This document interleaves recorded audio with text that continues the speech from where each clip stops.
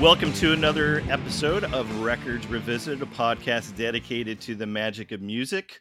I'm your DJ, your MC, the host on the East Coast. I'm Ben Montgomery. Joining me is the man who hates everything about Timothy B. Schmit. Go listen to our Fast Times at Ridgemont High soundtrack episode to hear all the vitriol that this man has for Mr. Schmit. Here's my co-host from the left coast. Here's Wayne Fugate. Aloha, Mr. Montgomery. Also joining us is a singer-songwriter currently living in the Orlando area. She just released a fantastic record entitled Long Time Coming. And she and her band, the Lionhearts, are now gigging to promote that record. So please welcome to the podcast, Hannah Harber.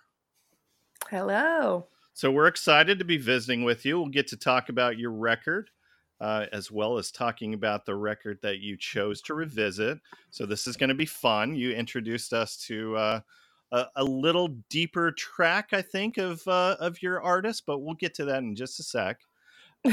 We always start the podcast with the all-important question. So Wayne, what t-shirt are you wearing tonight? You know, I was trying to decide. I remembered mentioning it in the Rockin' the Suburbs podcast, so I wore my Social Distortion Bail Bonds t-shirt. Very good. Hannah, how about you? I am wearing a Vassar t-shirt. It is a Vassar Clements logo. He was a gypsy jazz fiddle player that I used to see on the festival circuit when I was a kid. Not at all Nice. familiar with that. Excellent. I'll have to send you some goods.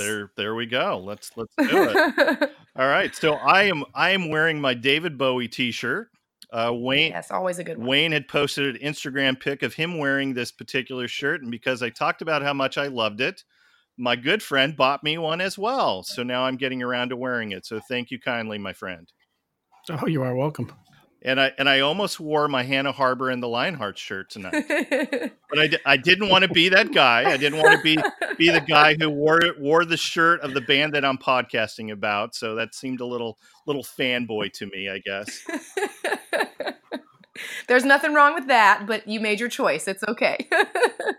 I almost wore my Thomas Wynn and the Believer shirt as well. Right. So again, there's some ties there.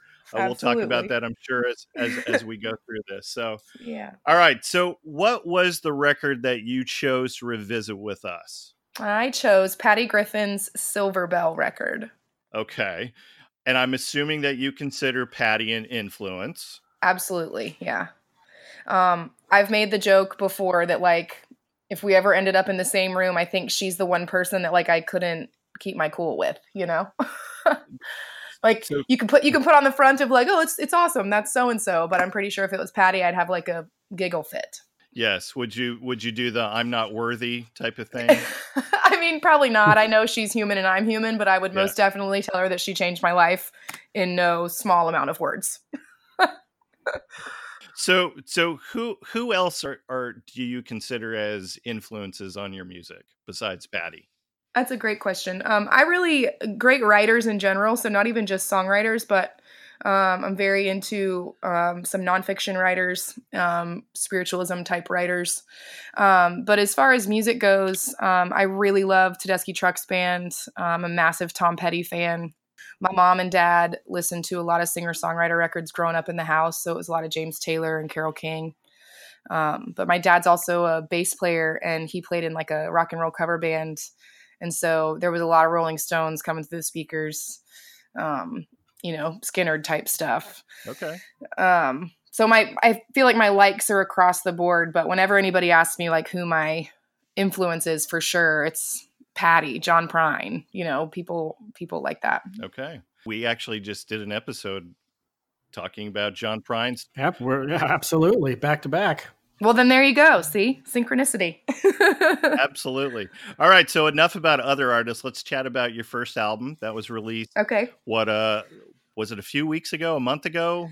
It's been a little over a month. Actually, I think we just might have hit 2 months because, March 9th would have been 2 months. I had a chance to attend the album release party. That was a good time. I appreciate that. Yeah. How are things going with the album? They're going well. We have been a band for a few years, but hadn't put anything out with this stamp of our songs. And so it was obviously exciting just to get it out into the world, but the fact that anybody's wanting to connect with it and wanting to hear us play it live is especially awesome. We just did a festival in Tampa, and that went really well. And we have a few things coming up this spring and summer to play it out live, and so it's really going well. If it had never released, I would have been just as happy to make it, but the fact that it's out there now is exciting. So you were on the Gasparilla Music Festival. We were. That was cool.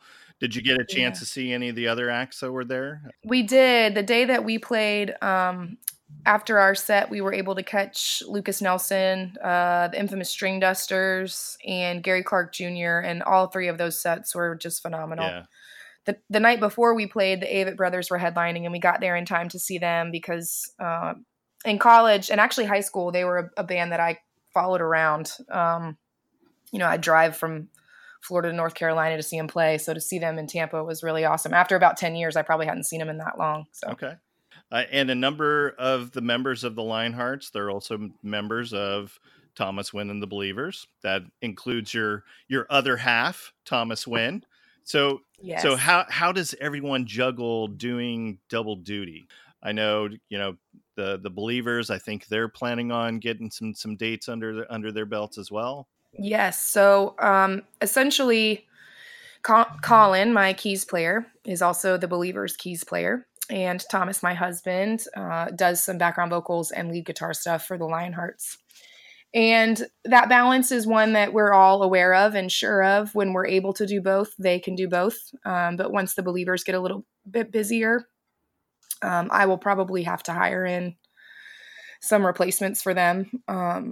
But for the time being, we've been able to make them available for both, and that's been really great. And you also do double duty because you're a mom of a young one as well, correct? Yes, he's 3, and he's wonderful, and he's so much fun. But yeah, it is certainly, a way of life that we think is doable, and we will continue to try to make possible because we see this as our future, and it does mean that when we're on the road, he's with us.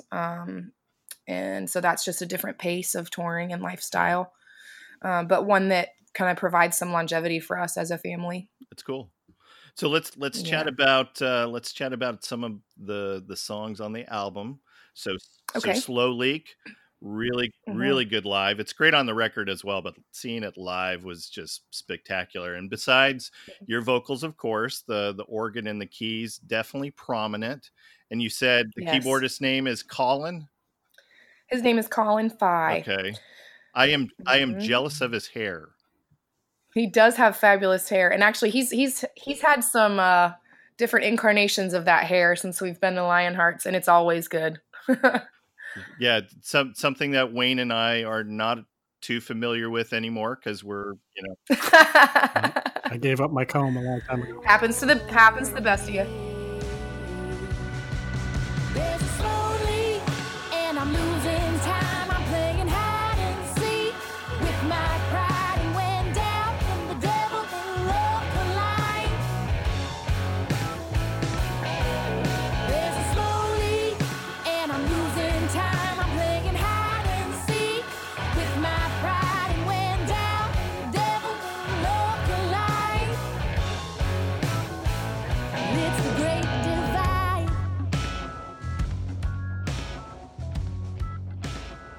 Anything in particular that Sorry Darlin' was written about? Sometimes I think it's hey, I want to get back together at type of song, but other times I think it's hey, guess what? You're missing out, buddy type of song. So which one is it? Is it both? Yeah, I think it has to be both. That's one of the songs that I started writing it and I realized that I felt like I was onto something, but it just wasn't the reality that I was living in, but I still knew there's some truth to it.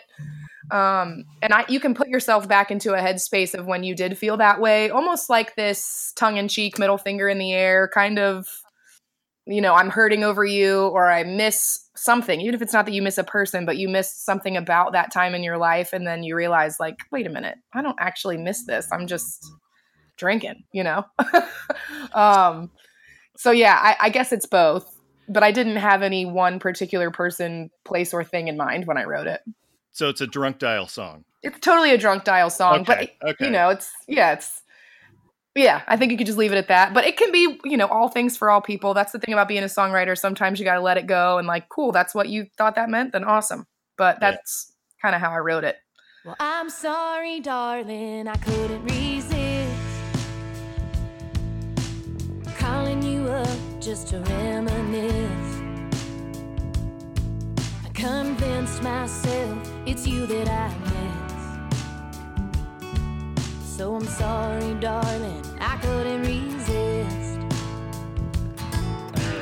I don't miss a thing, I've just been drinking. I'm in the mood for reckless and wishful thinking. Maybe I needed reminding just how bad it's really been, to see how great I'm doing since you left. Well, I'm sorry, darling. Let's talk about my favorite song on the record. So the title track, really great, and live, oh my gosh, you guys killed it. You guys killed that song. And I know it's only March. Wayne, spoiler alert, I think this song is going to probably make my most listened to songs of 2019 edition. Woohoo! So Nice. giving you fair warning. And this song definitely feels like it's the most personal of all your songs. Yeah. And I think you kind of alluded to that during the album release party, that it is pretty autobiographical because it was a long time coming for you to release the album. Absolutely. And I wrote this song probably in as far as the order chronologically of songs when written for this album. It was probably the second or third song written, and I wasn't intending to write an album. I guess I didn't know I was writing an album as these songs started to kind of come together. But I do think that it is, if somebody was only going to listen to one song, they could understand either me or our sound just from that one track. I wrote it in pieces. The chorus came first. And I grew up in a small town in North Florida in a pretty conservative environment. And so some of that draw from scripture of this is what was always said to me in my, neighborhood or whatever. But this is what this can mean for me now. And I can take the truth out of these things, but not have to hold on to some literal interpretation of it forever in order for the truth of these things to come true in my life, which was kind of where that chorus line of "it's always been true" came from. But I think that you kind of hit the nail on the head, that it probably feels the most autobiographical without having too many details, really. Yeah. But the intent is certainly where my heart was when I wrote it. Yeah, I was just going to say part of my notes is, there's some religious imagery going on here, reference to the Beatitudes, reference to, Jesus on the cross and what he said there. And so gospel music, I'm assuming, was part of your upbringing. Absolutely. I actually, kind of my musical start was in musical theater. And then I transitioned to being in the youth choir at church. And started playing guitar. And so then I started leading worship at church when I was about 15 and kept that up all through college. And I'm really grateful to have cut my teeth that way, because you end up around some really great players and really great singers. And so I'm really thankful for that. Yeah. And the guitar solo in that is fantastic. Remind me who your guitarist is again. I dubbed him the Bearded Wonder, but I don't remember what his name is. Yeah, his name is Brian Charterkoff. And Thomas actually played some guitars on the whole record too. So, okay. Yeah, he's great. Brian's excellent. We had a lot of fun in the studio together. I bet. So do you still feel like the long refrain in the song of "Bless Me because I know not what I do"? I think seeing you live, I think you have a good idea what you're doing now. Yeah. I think some of when I was writing that song, especially, it was, I don't want to say anything like a, coming of age, like a maturation point or whatever, but I did feel like for the first time I was making some choices about what spirituality and religiosity meant for me in my life. without carrying around some religious guilt or shame anymore. Okay. And that's kind of where that line came from, because, you've heard that spoken a lot of times if you have a religious upbringing, kind of this dissociated, humans don't know what they're doing sort of thing. And especially that line was spoken in the way that it was in scripture. So yeah, I feel comfortable inside of my own skin and in my spirit and making this music. So that's what I mean by it doesn't have to necessarily be literal in its autobiographical nature, but we've all had those feelings, I think. Yeah.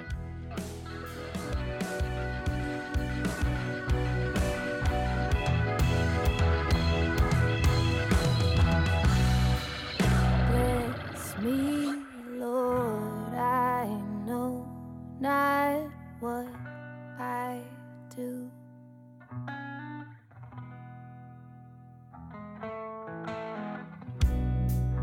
Bless me, Lord, I know not what I do.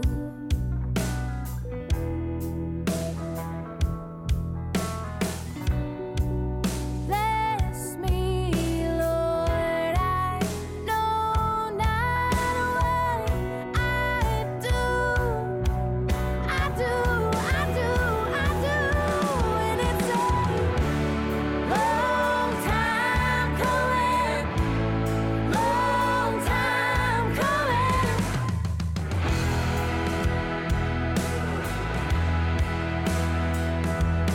It's a long time coming, long time coming.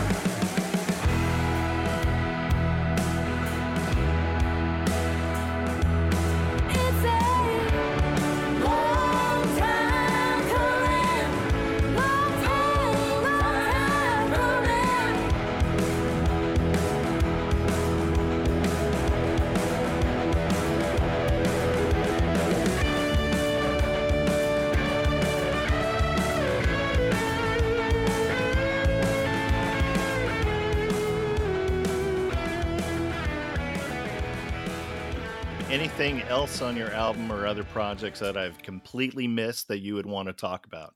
Here's your opportunity to promote your work. This is your chance. Well, I hope that anybody who hasn't heard it will listen to it.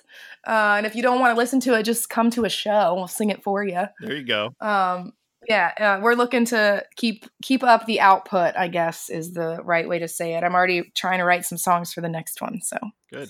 Okay. yeah. All right. Well, let's jump into the record that you chose to revisit. So this is the 2012 release from Patty Griffin entitled Silver Bell. And I kind of hesitate to say that it's a 2012 release because it was actually recorded years prior to the release, 2000, right? Yeah, I mean, at least a decade. I don't remember exactly how long, but So who has the story behind all of that? Wayne, you read some info on I mean, this, I could, right? however you guys want to do it. I only know little bits. I don't know the whole history. I can only imagine that, like we've heard other artists, Carrie and Michael, say that. I don't think because the idea that it wasn't good enough is I challenge any human to say that.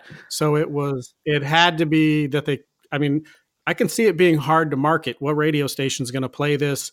How do we do this? Some of it sounds country, some of it sounds 90s angry, alternative. It's all over it's all amazing, but it's all over this place. I could see it being hard to promote. Not knowing how to do it is the only thing that I can even imagine. Yeah, but even in 2000, it wasn't like there was a ton of stations out there that played Americana music. I mean, there definitely isn't one here in Orlando. I mean, we have Sunday Morning Coming Down on Real Radio on Sunday morning for a couple hours, but there really isn't anything else that would play an album like Patty Griffin. Yeah. I think also, I think there was some label stuff in why it got caught up. But I did hear her say, I saw her live just this last year, and she made mention of this record from the stage, and she said something along the lines of, I thought we could be a rock and roll band, but apparently they didn't want us to. And so, because she had made some records around this same time that started to get kind of heavy sonically. but still didn't touch the really heavy fuzz and, some of the dark imagery of this record. So I have a feeling that it was made, somebody said, no, thanks. And then she had to put something else out to continue an album cycle. But like I said, I don't know the exact story. But did the label not listen to Flaming Red? I mean, my introduction to Patty was One Big Love. That's not exactly an Americana type song. I mean, it's kind of a pop song.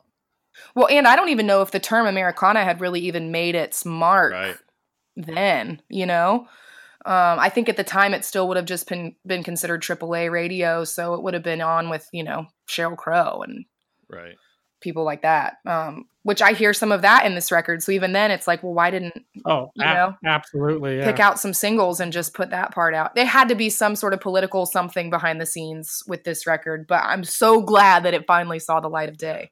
Yeah, absolutely. Out of all of her catalog, why this one? Because she's got what, 10, 12 records under her belt? Yeah, she's got, if I wasn't going to pick this record, my other direction for her is the Living with Ghosts record, which she made. It's just her and an acoustic guitar the whole time, which, was just, I guess, on the other end of the spectrum. But this one, I don't know if it's because I knew that she had a record that never got released and I was so hungry for it for so long. But I feel like this captures such a wide range of what she's capable of as a songwriter and as a vocalist and a guitar player.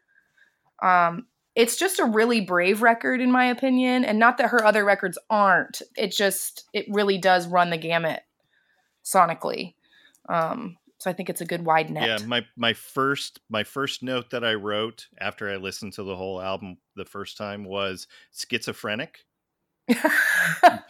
Because it is all over the place, and nothing wrong with that. I mean, I don't like to listen to records where every song sounds very much the same. And so even though I said schizophrenic, it's not like that's a really bad term for records, that is. So I'm going to say this one more time again, Wayne, and you can probably agree with me that our guests are way smarter than us when it comes to picking records. We just had Michael MacArthur on. I don't know if you're familiar with. Oh, he's great. Yeah. Oh, he's fantastic. We had a really good visit with him about John Prine's most recent album. And I can't speak for Wayne, but I fell in love with most of that record, and I know I'm going to be and so thanks to this pick, I think there's a few tunes on this record that will absolutely be played again down the road as well. So let's jump into it. So as we do for episodes like this, we're going to listen to the record. We'll rank the songs off the album. So each ranking is assigned points based on the number of songs on the album. We have 14 songs on this record. So, Wayne, how many points is your favorite song on the record going to receive? 14. All right. That was not a trick question. All right. So let's jump into it. Here's first song. This is Little God. But you leave the biggest tips.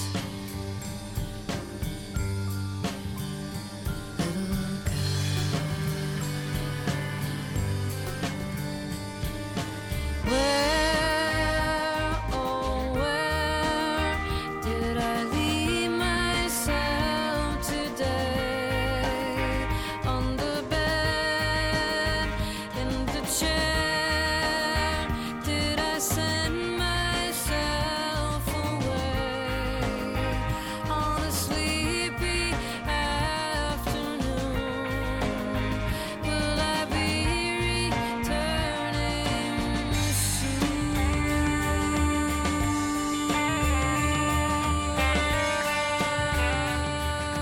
Hannah, get us started with this.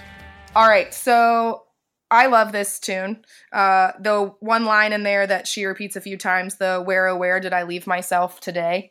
I think this song holds this really cool sort of cyclical imagery of the kind of mountains that we make out of molehills almost in our life, or the other side of things, where things that should matter more, but we only assign them to these little things. And that's what she's captured so well here by calling it Little God.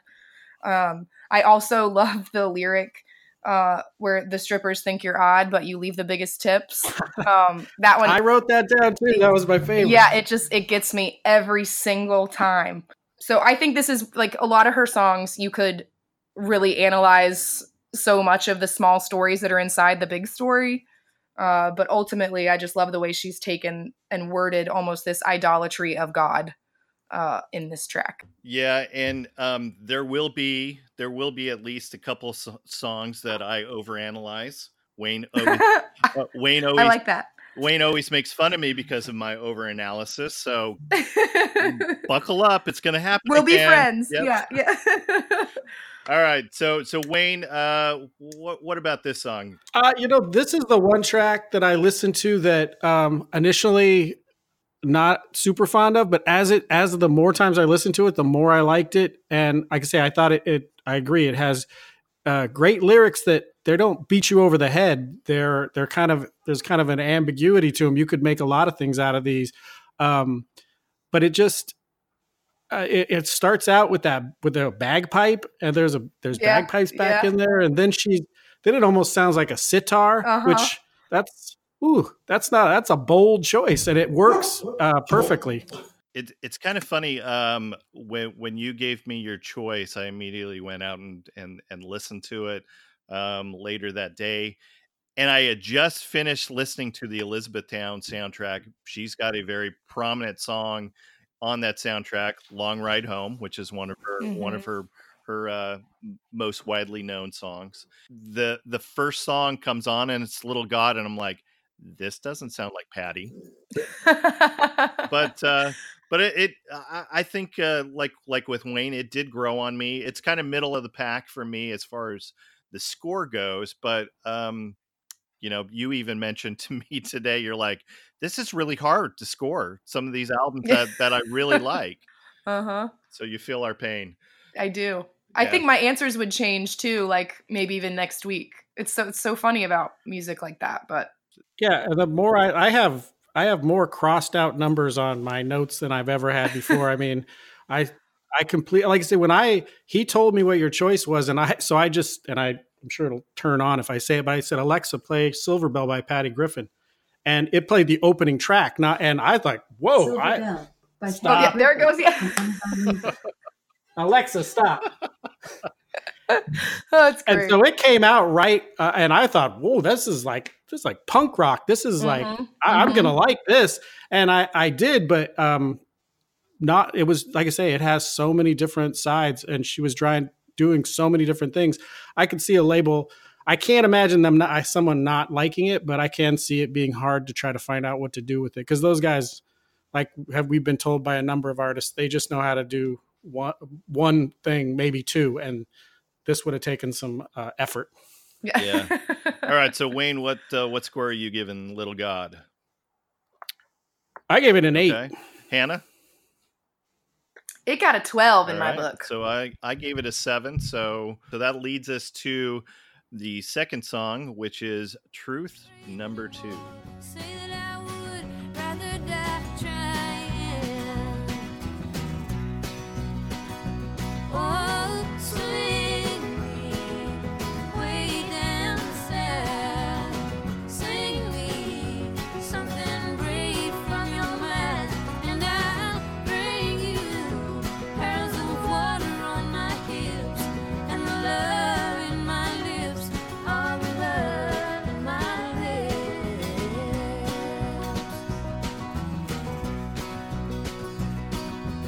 This time when you swung the bat and I found myself laying flat, I wonder. Yeah, so Truth Number 2, if you're a Dixie Chicks fan at all, they put this song out. They actually have recorded a few of her songs over the years, or I guess years past. And their version of this song was the first one I'd ever heard. And I remember at the time thinking how interesting some of these lyrics were for a country record, especially a mainstream country record. So then hearing Patty's version and then hearing Emmylou Harris providing some background vocals, I really love this song. And the line that always got me when I was younger was the water from my hips. Like, what does that mean? You know? And I remember having a conversation with my dad because he's a songwriter. And I was like, Dad, I love this song, but there's just some lines in here that they just don't make any sense. And he was like, they don't have to make sense. I was like, oh, okay. Thank you, I think. Check out Bob Dylan. Yeah, right? Yeah. Yeah. And so that kind of went on this, like, whatever tangent in her brain, whatever she saw in that moment, that made sense when she wrote it. And so just let it be that. But yeah, the Dixie Chicks, by way of the Dixie Chicks, this song came to me first. Yeah, when I heard this song, I'm like, I swear I've heard this song before, but I don't think I've heard this version. So sure enough, by the power of Google, you can see, oh yeah, it was a Dixie Chick song. So Yeah, and I listened to it. I'd never heard it before, and I'd never heard the Dixie Chicks version. But when I heard this song, I was like, "This sounds exactly like a Dixie Chicks song. Like almost like she should have, like she wrote it for him." It has, it definitely has a Dixie Chicks feel to it. It's got that it's kind of crosses over from that classic country with that down, down, up. You know, this sounds almost like something Dolly Parton might have done before she crossed over in the 70s. All right, let's get some scoring. So Hannah. I gave it a 7. Wayne? I gave it a 12. I really liked it. And like I say, it's super simple, just an acoustic guitar and a snare drum, it sounds like. And I really like this song. Gave it a 12. Yeah, I also gave it a 12. So Hannah, a little different score than the two of us. So did it lose a little something because it was a Dixie Chick song? I think maybe it lost. None of her songs lose anything for me. I guess I should say that. But in the grand scheme of things, it wasn't brand new to me, and there are so many other songs on here that kind of smacked me in the face in a good way. You know. Okay, fair enough. All right, let's move on. Here is the third song. This is Boston.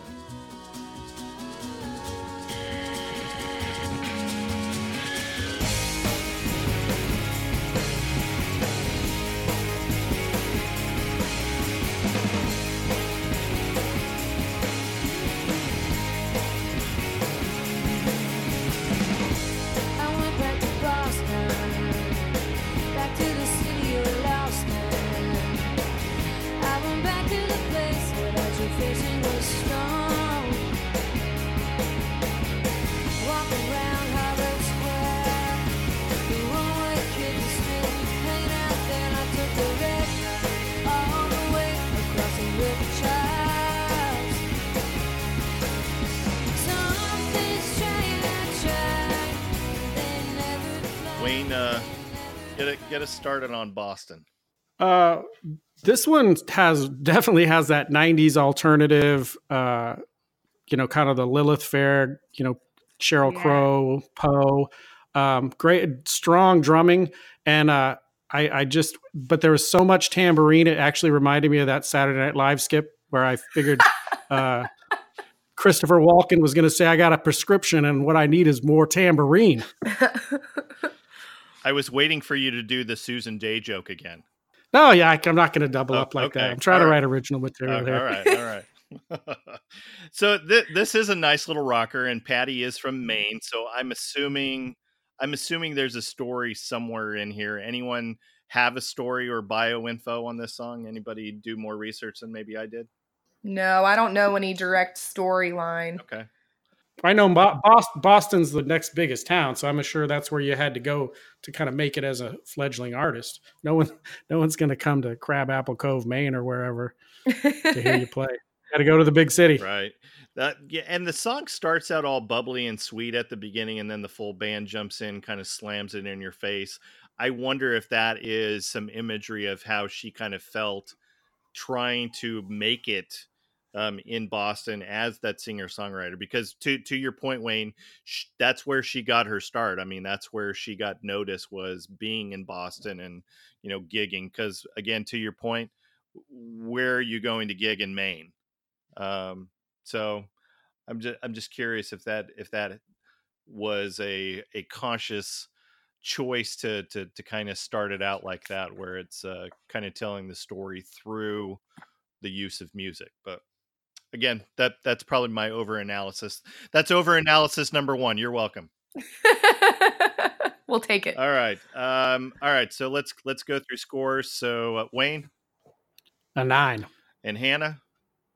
This one's a 2 for me. Okay. Didn't like the In Your Face. It's really, like I said, I don't think there's anything I don't like, but as far as strength of other songs on the album, this one's kind of a filler for me. Gotcha. All right. So I give it a 6. So let's move on to Perfect White Girls. Sunshine on the shiny ocean, sunshine on the shiny bay. I open a tiny shattered hand, sunshine blew me away. Don't know a thing, don't know a thing, I don't know a thing about perfect white girls or with gold.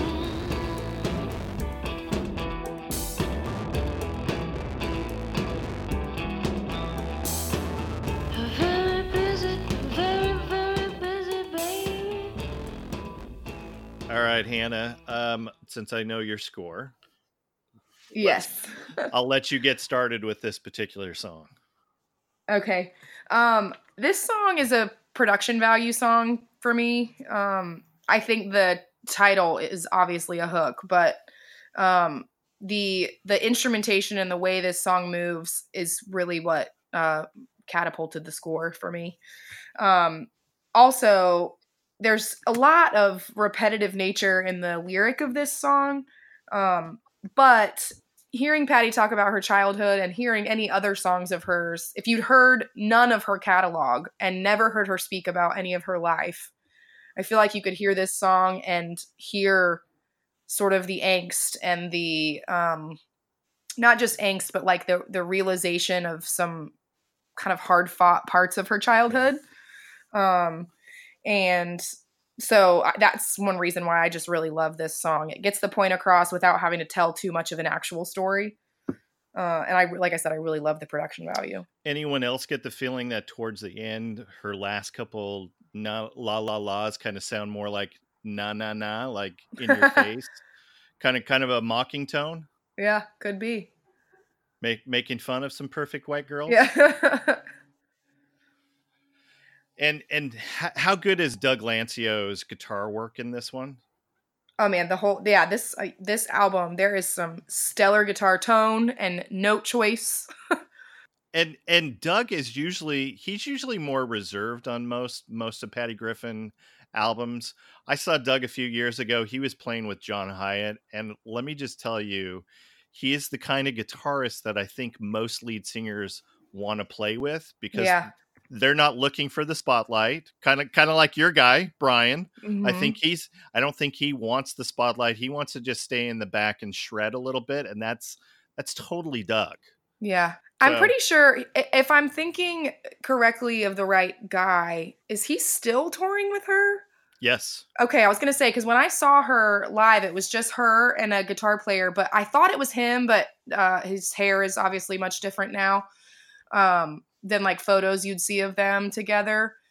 But the chemistry and his multi-instrumental kind of, he's kind of a jack of all trades in that regard, but his onstage accompaniment with her too was just phenomenal.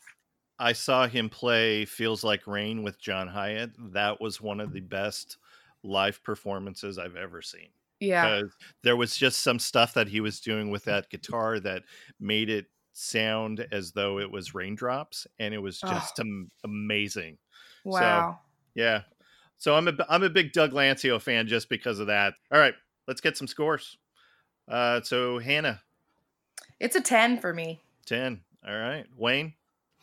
6. I mean, it had this funky little kind of groove that I liked, but it had some distortion in the beginning that turned me off. But I didn't connect with it like Hannah. Okay. I feel bad. No, you don't. That's the thing about this. It's all subjective. Yep. All right. Did I give you my score? No, I did not. All right. So I gave it an 8. All right, moving on. Here is Sooner or Later. This is the 5th song on the album. Asking you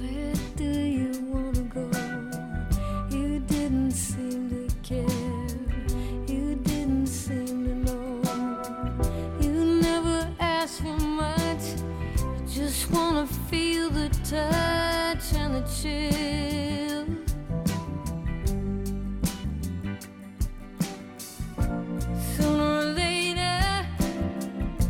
Sooner or later, you will.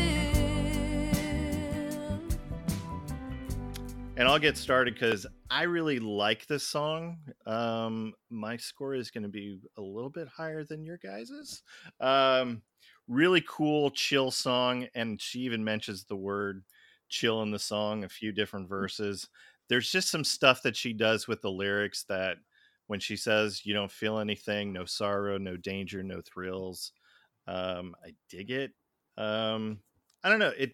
This is one of the few. There's a few songs on here that really remind me of Amy Mann solo stuff. And so this, look, I love Amy Mann, so she's going to get, if you're going to try and sound like Amy Mann, you're probably going to get a high score from me. So what do you guys have to say about Sooner or Later? Because I definitely liked it more than you guys did. Well, this was the one that reminded me most of like Sheryl Crow Globe Sessions, like that husky, breathy, and it's got a really dark, cool, groove that but this is the one that actually fell over time, just because the more I listened to other things, the more this one got pushed down. But this one, I guess, to me, it had no rise and fall. It was just, like you said, chill. And I guess I wasn't looking for that, because that's one of the things I wrote in my notes, is it doesn't have any peaks or valleys. It just kind of stays pretty even right across the top. Okay. Fair enough. Yeah, I actually, even just looking at my notes again, kind of, this song is one that at certain times probably would have gotten a higher score for me, because I think that sort of thing that she's alluding to about you're kind of feeling apathetic almost, but mostly because you're anxious. So like you don't feel anything, because if you felt anything, it would be too much. That whole thing, I mean, there are seasons of my life where that's definitely been real. But yeah, I don't know. On the last listen through over the last week or so, it got what it got for me. Okay. All right. So what was your score? My score is a 5. And Wayne? I gave it a 4. I actually, looking at my notes, I had it as high as 11 at one time, but this is one that as I listened to the rest of the album, it got pushed down to a 4. And I am at 11 with this. So wide expanse of experiences with this song, it sounds like. So yeah. All right. Next song is What You Are. This is number 6 on the album.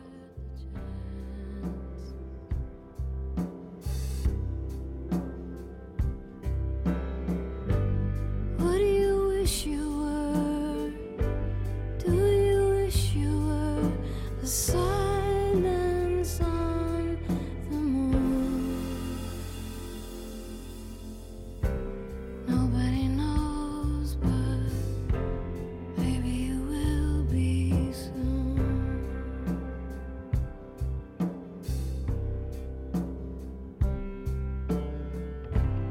I used to think the sidewalk was the way. Anyone want to talk about What You Are? Because I will just, here, I'm just going to throw this out there. My least favorite song on the record. There you go. Yeah, I mean, I scored it a 3, so Yeah, I did too. I don't dislike it. Yeah, this reminded me of like those 70s, soft rock, like Judy Collins, Joni Mitchell, Anne Murray, and I'm not like a big fan of any of those. So it just plodded along, and it never did anything for me. Yeah. And my notes on here as well. So I was looking at songwriter credits. So she wrote this with a Craig Ross. I didn't do any research, but my note after that was, this is the only song that there's co-writing credits. So write yourself next time. So you got it on your own, girl. Yeah, just do it on your own. You don't need any help. All right, so I already told you my score. Wayne, what's your score on this? 3. And then Hannah? 3 as well. All right, this is probably going to be our lowest score of the record. So, all right, let's move on. So I'm going to let I'm gonna let Wayne gush all over Silver Bell. So here we go. Here's Silver Bell.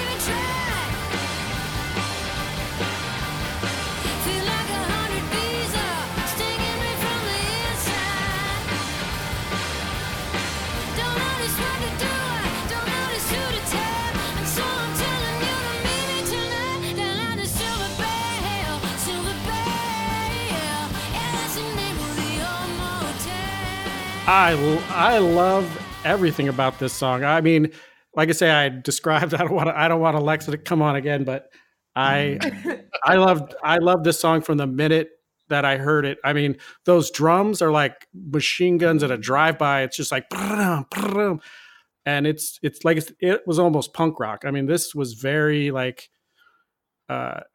there's angry, but clever, and it's even in the lyrics. It's hard to who's cheating on who's where. We're all meeting at the Silver Bell. It's just this song I've listened to several times even since I've stopped listening to the record for the podcast. This is one of my favorite songs of the year that I've discovered so far. That's awesome. Do you think the name of the record was originally called Silver Bell, or did you think that she ended up calling it because she knew that this song in particular would piss off the label who is looking for another coffee house singer record? I would not put it past her to do that. I don't know. Yeah. It's definitely the kind of song you can hang a record around. I mean, it's strong. Yeah, it's a good song. Hannah, have you ever thought about covering this song with the full band? Actually, we have. We've done it. You have? Okay. Yeah. And when the Lionhearts first became a band, we had a different lineup than some of the same guys, different drummer mostly. Didn't have a second guitar player, and we'd cover this song. And man, it is rowdy. I mean, rowdy live. And even vocally, it's a song that you sing along to, but then as soon as you try to do it, like to lead it, and then you realize like, okay, Patty, like there's some meat on those bones. It's just really great. Yeah. All right. When was the last time you guys played that live? Probably like at some cover gig, probably 2 years ago. Well, resurrect that. We'll dust it off again at some point. Don't you worry. Make sure you message me and let me know when you're going to play it. I'll Deal. be there. I'll be Deal. there. Yeah, that'd be great. All right, let's get some scores. So, Wayne, I already know what yours is because you gushed all over it. 14. All right, Hannah. 11. All right, and I'm giving it a 13. So, yeah, we're all pretty much in agreement that this is one of the better songs on this record. So, good stuff. All right, next song is Fragile. This is number 8 on the record.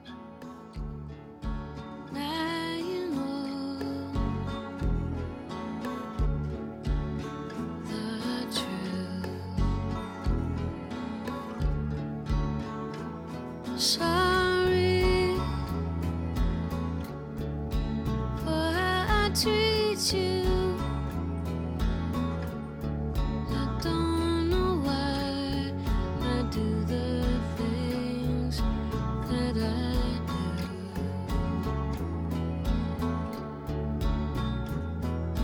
Calling from the waves, remember me, you're drowning. To be clean and travel deep into the water. All right, who wants to get us started on Fragile? Or as they say in A Christmas Story, Fragile. I'll go. I think this song is kind of similar to Sooner or Later for me and where it sits now in my ranking. But there have been times when it's sort of been on repeat as I make a long drive. I think that what she gets at with the lyrics here is really soft, kind of tragic, but it's surrender essentially. And so I appreciate that a lot. But just on this last listen through, it didn't quite get me in the feels as it has in the past. Okay. I do love the lyrics on this one. And I kind of feel bad about my score as well. I think it was just the music, little too redundant for me compared to some of the other songs on this record. So that's why it didn't garner a higher score from me. It does kind of have that refrain from The Cross, you know, she doesn't know why I do the things that I do. So she's kind of turning that inward on herself. So a little different from you singing about that on Long Time Coming, but yeah. All right, Wayne, anything on Fragile? No, I completely agree with you. Lyrically, I really liked it. I have 3 daughters, and so the lyrics, just really connected with me. But the music, like you say, it's along the lines of Sooner or Later. It doesn't have any. It's just kind of right along, just kind of a flat line. It doesn't get big and come down again. Yeah. So, but lyrically, I really liked it. All right, let's get some scores. I'm giving this a 4. Wayne, a 5, and Hannah. And it's a 6 for me. All right. So we're all pretty middle of the road. All right. This is the next song. So this is Mother of God. I swear sometimes I'd see her lips move like she was trying to say something to me. When I was 18, I moved to Florida. Like everyone sick of the cold does. And I waited on old people waiting to die. Oh, I waited on them until I was something as simple as boys and girls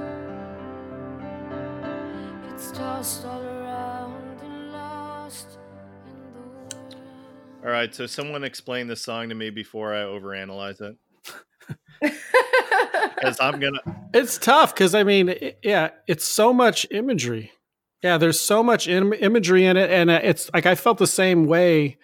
But the more I listened to it, the more I liked it, and the more I could just see life's journey. And the loss of innocence is key with the when it's talking about boys and girls. Yeah. And like I say, I don't know if it's mental illness. Probably it sounds like the mother, and I can't tell if it's the mother or the grandmother is obviously struggling with depression. So there was just like this whole life's journey and all these different really vivid images that were created. This one is another one of the ones that rose. The more times I heard it, the more I really liked it and look forward to hearing it again. I had the exact opposite reaction. It was a higher score from me originally, and then the more I listened to it, the more I was like, I just watched Say Anything, so I'm going to quote from Say Anything. "You're bringing me down, Lloyd." This is one of those songs that just really brought me down. And so I kind of gave it a lower score just because of that. And I guess also with the lyric, I'm assuming that she's being completely tongue in cheek with the lyric when she says something as simple as boys and girls, right? She's being tongue in cheek because that's not a simple thing, like at all. But when you were kids, when you were just little kids, that's the way it came across to me, was being children. It was so much simpler when we were just little boys and girls. Okay. Yeah.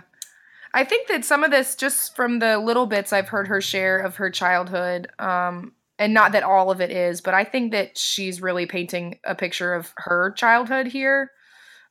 She's spoken about having a bunch of siblings and a Catholic upbringing, and not necessarily that her mother suffered from mental illness or any, matriarch in her family, but also the line about when I was 18, I moved to Florida. I do know that she did spend some time here. But this song for me, I kind of can't believe I didn't score it higher, because this is the one, if I only come back to listen to this record and listen to one song, a lot of times it's this one. I don't know. There's something so like heartbreaking about it, but I don't know. Now that I'm a mom too, and I think about like what the perception of life must be for a little boy, something so simple as a little boy, like the things that imagery in this song, that, you know, it's almost as if your parents are these separate people that you can't even begin to figure out. But then as an adult, you can look back and go, oh, I have empathy for what that was for my mom, or, you know, whatever. Yeah. I also just love the part of the song when she's saying that I live too many miles from the ocean and I'm getting older and odd. Like, it's just, you know, I think there are some really great lines in this song, but I do see that it could be all over the map a little bit. Yeah. I'm glad you guys took the baton from me and overanalyzed it for me. So thank you both. You're welcome. All right, let's get some scores. So I alluded that was not one of my favorites. However, I think it's just kind of the place that I'm in right now. I'm not in a dark place. I do like dark music. Wayne can attest to that. So I gave it a 3, but it's a 3 with an asterisk. I mean, we have a lot of asterisk type songs where it's like, even though the score may feel as though it's one of my least favorites, it's still good. It's still a good song. It's just, yeah, it's not where I'm at right now. So Wayne, how about you? I gave it a 10. Like I say, the tragic and nostalgic kind of imagery, the more I heard it, the more I liked it. Okay. And Hannah? It's a 9 on mine. Okay. Excellent. All right, let's move on. This is One More Girl. You move your hand across my knee, turn me into some novelty. I guess I'm one more girl on the stage. Just one more rest I got stuffed in some jeans. And it's one more day that you don't find true love, because you don't know what it means.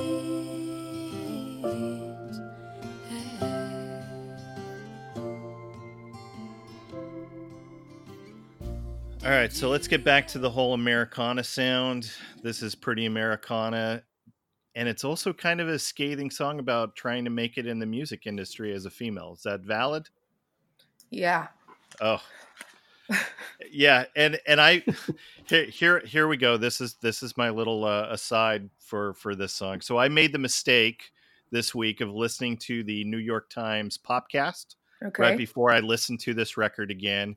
And the episode I listened to was the one with the writers who broke the Ryan Adams story. Okay. Yeah. And so after I listened to this song again, my notes included #MeToo and #screw Ryan Adams, but insert a different word for screw. Yes. And I'm not going to censor myself because I only use the clown car horn on Wayne and not myself.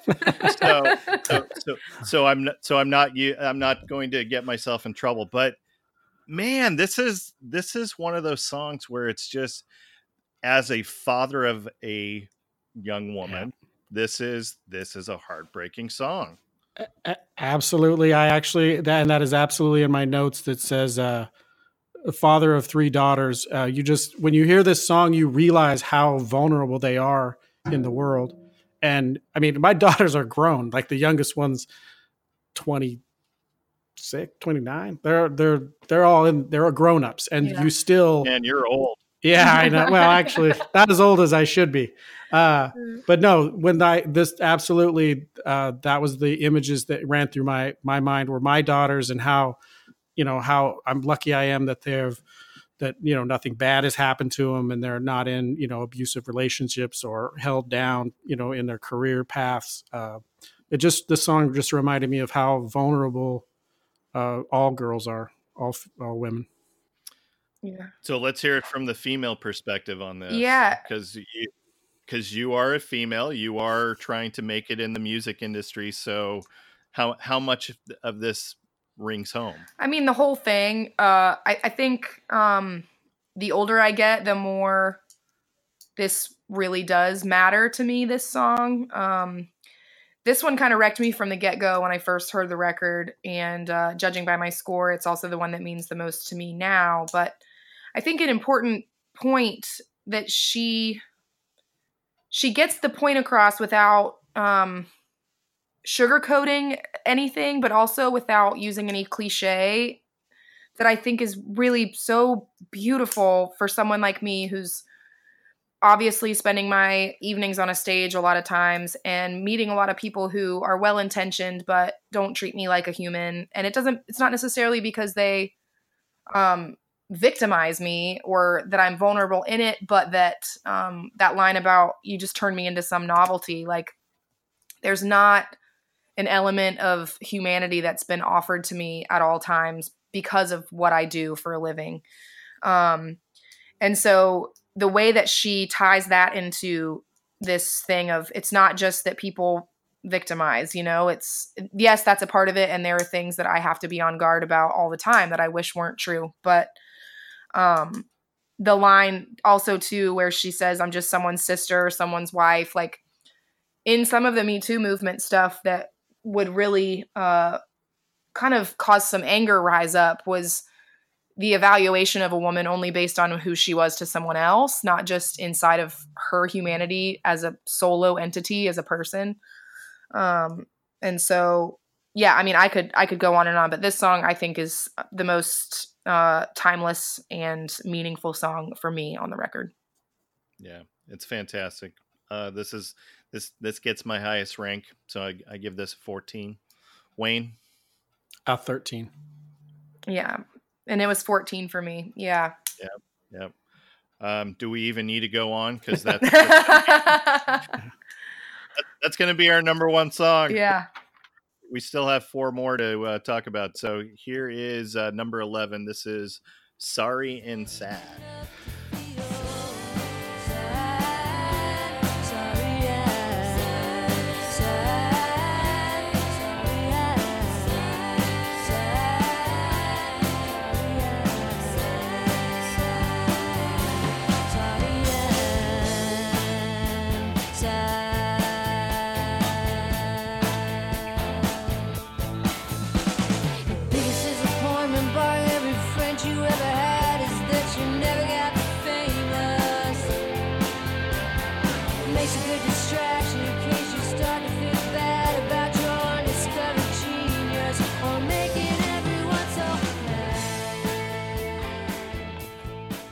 All right, who wants to get started on Sorry and Sad?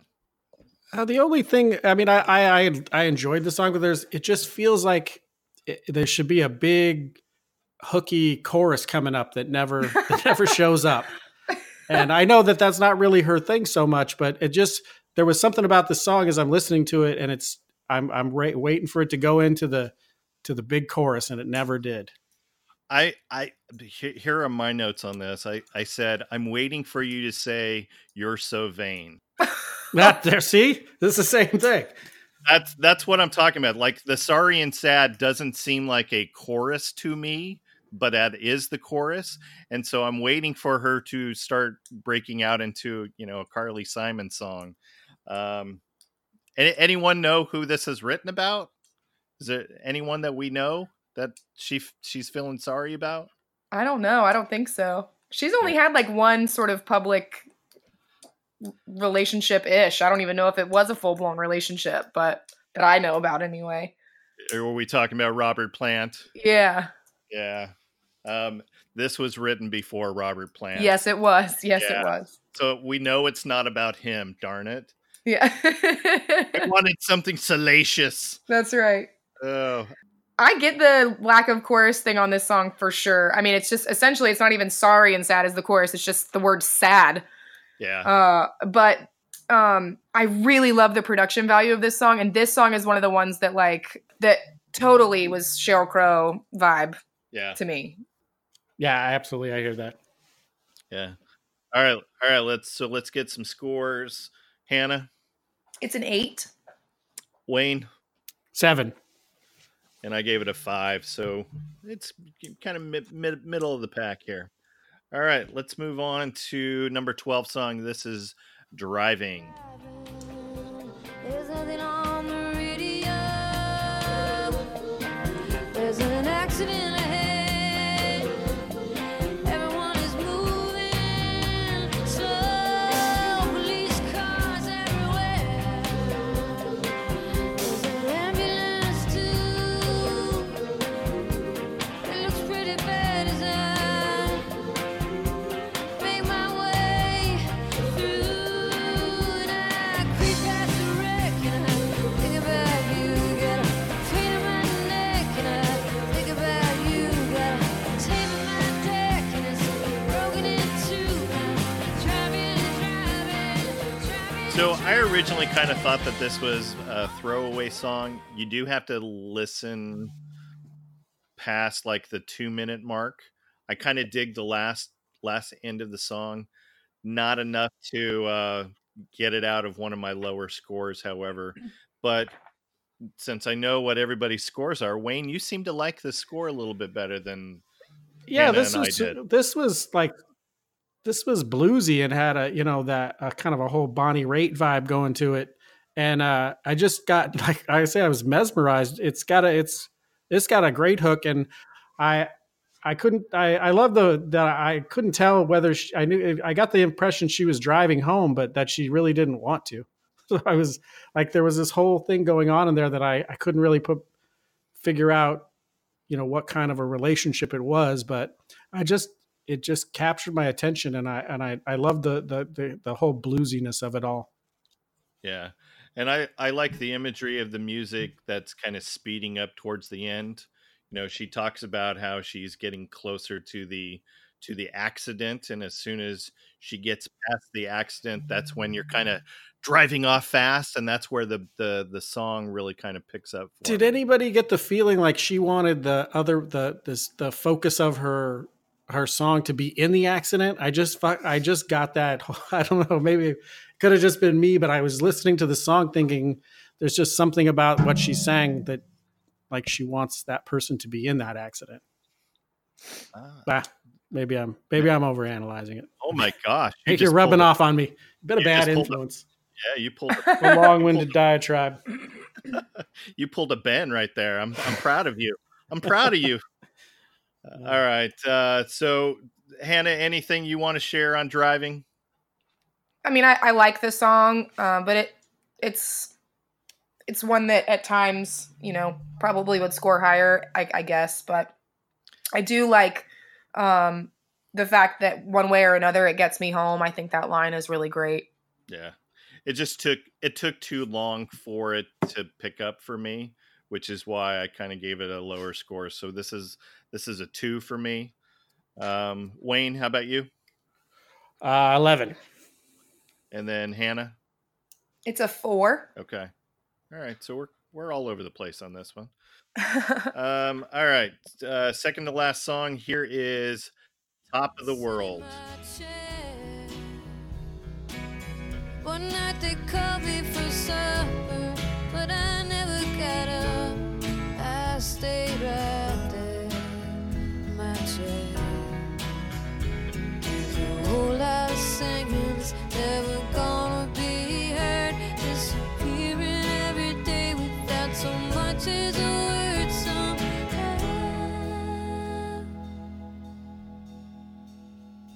Think I broke the wings off that little songbird. She's never gonna fly to the top of the world. And this is another song that was done by the Dixie Chicks. However, unlike Truth Number 2, I don't think I had heard this one before. And this is a slow burner. Kind of goes back to the previous song. It does take a little bit to get into. Hannah, you've seen Patty live. Does she play this song live? I did hear her play this song live. Did she close the show with this? It was not the very end, but it was towards the end. Okay. And she arranged it a little bit differently. She did this song and she did her Dr. King tribute tune. Gotcha. Either back to back or just with one song between them. It was a really tender moment of the show, but Yeah, it was wonderful. Yeah. All right. So Wayne, I know that this is one of your lower scores. How come? You know what? I think it's the stop where it comes to a complete stop.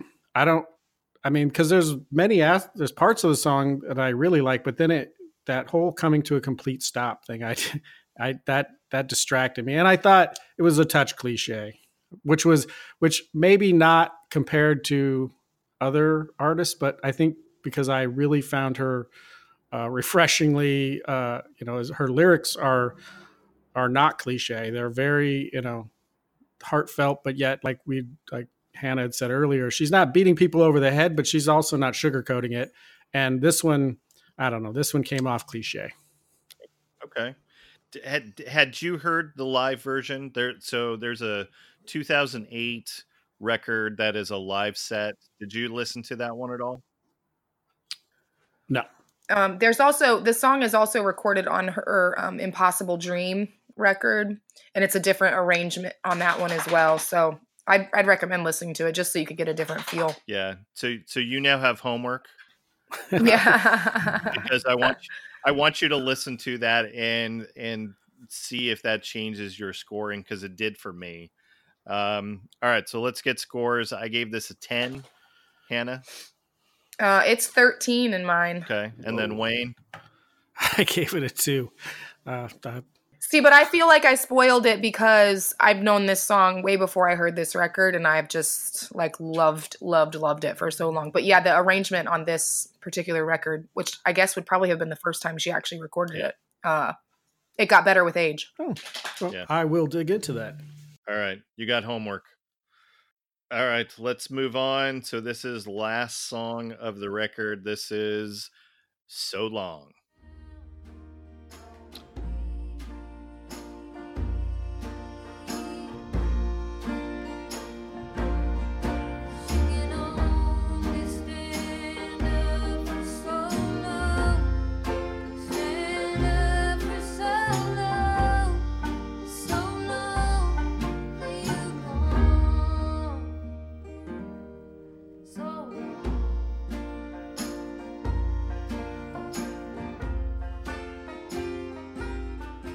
And again, since I know what everybody's scores are, let me tell you the reason why I scored this way higher than you guys.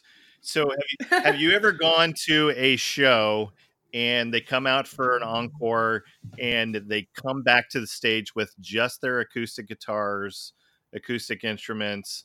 They kind of pull the performance way back. It's quiet, it's more subdued. That's kind of the feel that I get on this particular song. It's the very last song on the record. I kind of feel like she was trying to go for that kind of vibe, and because of that, I liked it. I liked the play on the words, the so long. It's a later days type of song. So long, buddy. But I can also feel as though there's something more to that as well. So there we go. I just overanalyzed again. So what's how come you guys gave this was your least favorite song for both of you? What's give me some rationale on that. Well, that chunky banjo grated on my last nerve, and it also sounded like it was recorded in a shed. And not a good shed, like a bad shed. Like, yeah. Oh, it's funny. I think this song for me, there have been times when I've, listened to it, but the last few times I listened through the record, I just didn't even listen through the whole thing. So maybe I didn't give it a fair shake, but I do feel like in my notes, I always feel like I'm sitting on a bench in an Irish pub, and like, this is your, may the road rise to meet you. May the wind be always, this is like your blessing as you go. Oh, okay. And that's fine. I think that's great. But it just, as far as the rest of the tracks go, it's just a little folky ditty, So you don't have to go home, but you can't stay here. Get out of the pub. So long. That's right. Yeah. Yeah. All right. So I gave this a 9. I already said that you guys, this was your lowest score. So we were definitely on opposition here. Anyone want to venture a guess of what our favorite song was? I think it was One More Girl. Yeah, One More Girl. Yeah, no surprise there. How about number 2? Silver Bow. Yeah, absolutely. Number 3 was Truth Number 2, and number 4 was Little God, and rounding out our top 5, Top of the World. And that would have gotten higher, but Wayne completely sank it. Yeah, shanked it. Thanks a lot, buddy. All right. All right. So where does this record stack up among the various Patty Griffin albums? I think we've kind of alluded to that, but you know, she's recorded a lot. In fact, she's got a new album coming out. It just came out. Okay. Mm-hmm. I saw the single was out a couple weeks ago. Yeah. And so where does this stack up? Is this her monument? So far, in my life, her monument is Still Living with Ghosts, which I love her discography. I'm telling you, I'm her possibly biggest fan on the planet. But the one that I return to most often is still that first, late 90s record of hers. Okay. I really love the Downtown Church record that she made with Buddy Miller. It's got a lot of cover tunes on it, but I think the few songs that she wrote for that kind of gospel record were really great. I will have to check that one out. That was one I did not listen to, just because of there was some covers on that. So I was trying to stay with the originals. Yeah. All right. Did we cover it? I think we did.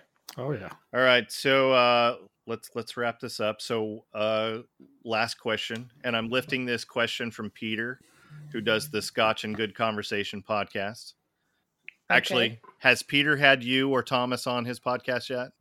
Thomas has been on. I have not been on. All right. He's a lot of fun. He told me it was okay to use this question because he thought that he borrowed it from someone else.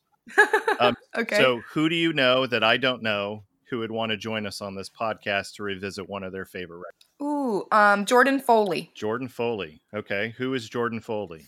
Jordan Foley is a singer-songwriter in Orlando. Okay. He put out a record, I think, last year. And he and I actually both just did episodes of the Marinade podcast. Okay. And he's a good friend. He's a hard worker. And I think that he'd probably pick a mighty fine record for y'all to go through. How have I missed Jordan Foley? I don't know. What rock have you been hiding under? No, I'm just kidding. No, that's the beautiful thing about music is that it's far, far reaching. Yeah. There's plenty of people we've never heard of. Right. So I've got Simon from the Woolly Bushmen coming on that'll be fun. Next week, I think it is. So looking forward to that. I just had Michael MacArthur on, and that was fantastic. He is really great. I really love his last album. So, and I think we'll probably. I haven't reached out to the 502s because they're kind of in it right now, trying to promote their record. So we might be reaching out to them as well. And you do a lot of stuff with the Volts as well, right? Yeah, I'm actually doing a thing with Kevin April 2nd at Little Indies. They're starting a new residency where they're going to have a local singer-songwriter musician come in and share the night with them. So I'm doing that with them. Kevin is a stellar guitar player, singer, songwriter. Yeah, good guy. Saw them open for Thomas and the guys a couple months ago, so that was a good time. Yeah, it was a good time.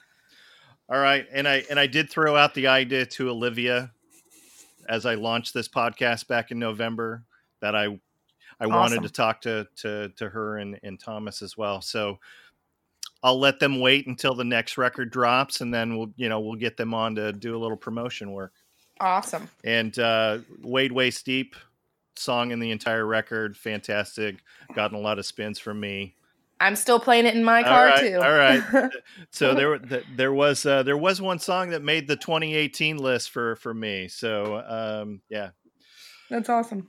All right. So Hannah, tell us where people can find you. They can buy your record. They can see where your tour dates are, etc. Yes, all of that happens over at hannahharber.com, Harber. I also am pretty active on Instagram and decent about Facebook. And yeah, all the dates are posted there. And I would love for people to listen to the record. It's on all the streaming platforms, and you can buy it anywhere digital music is sold and a few places around Orlando. And they have the endorsement of Records Revisited as well. That's right. Yes. All right. Absolutely. Thank you so much. All right. Well, this has been a pleasure revisiting with you. Let's wrap this up. So, thanks for listening. Please go support the arts. Go to a live show, buy a t-shirt of the band, buy a record, visit a record store, and not just on Record Store Day. We are Records Revisited, and we are out.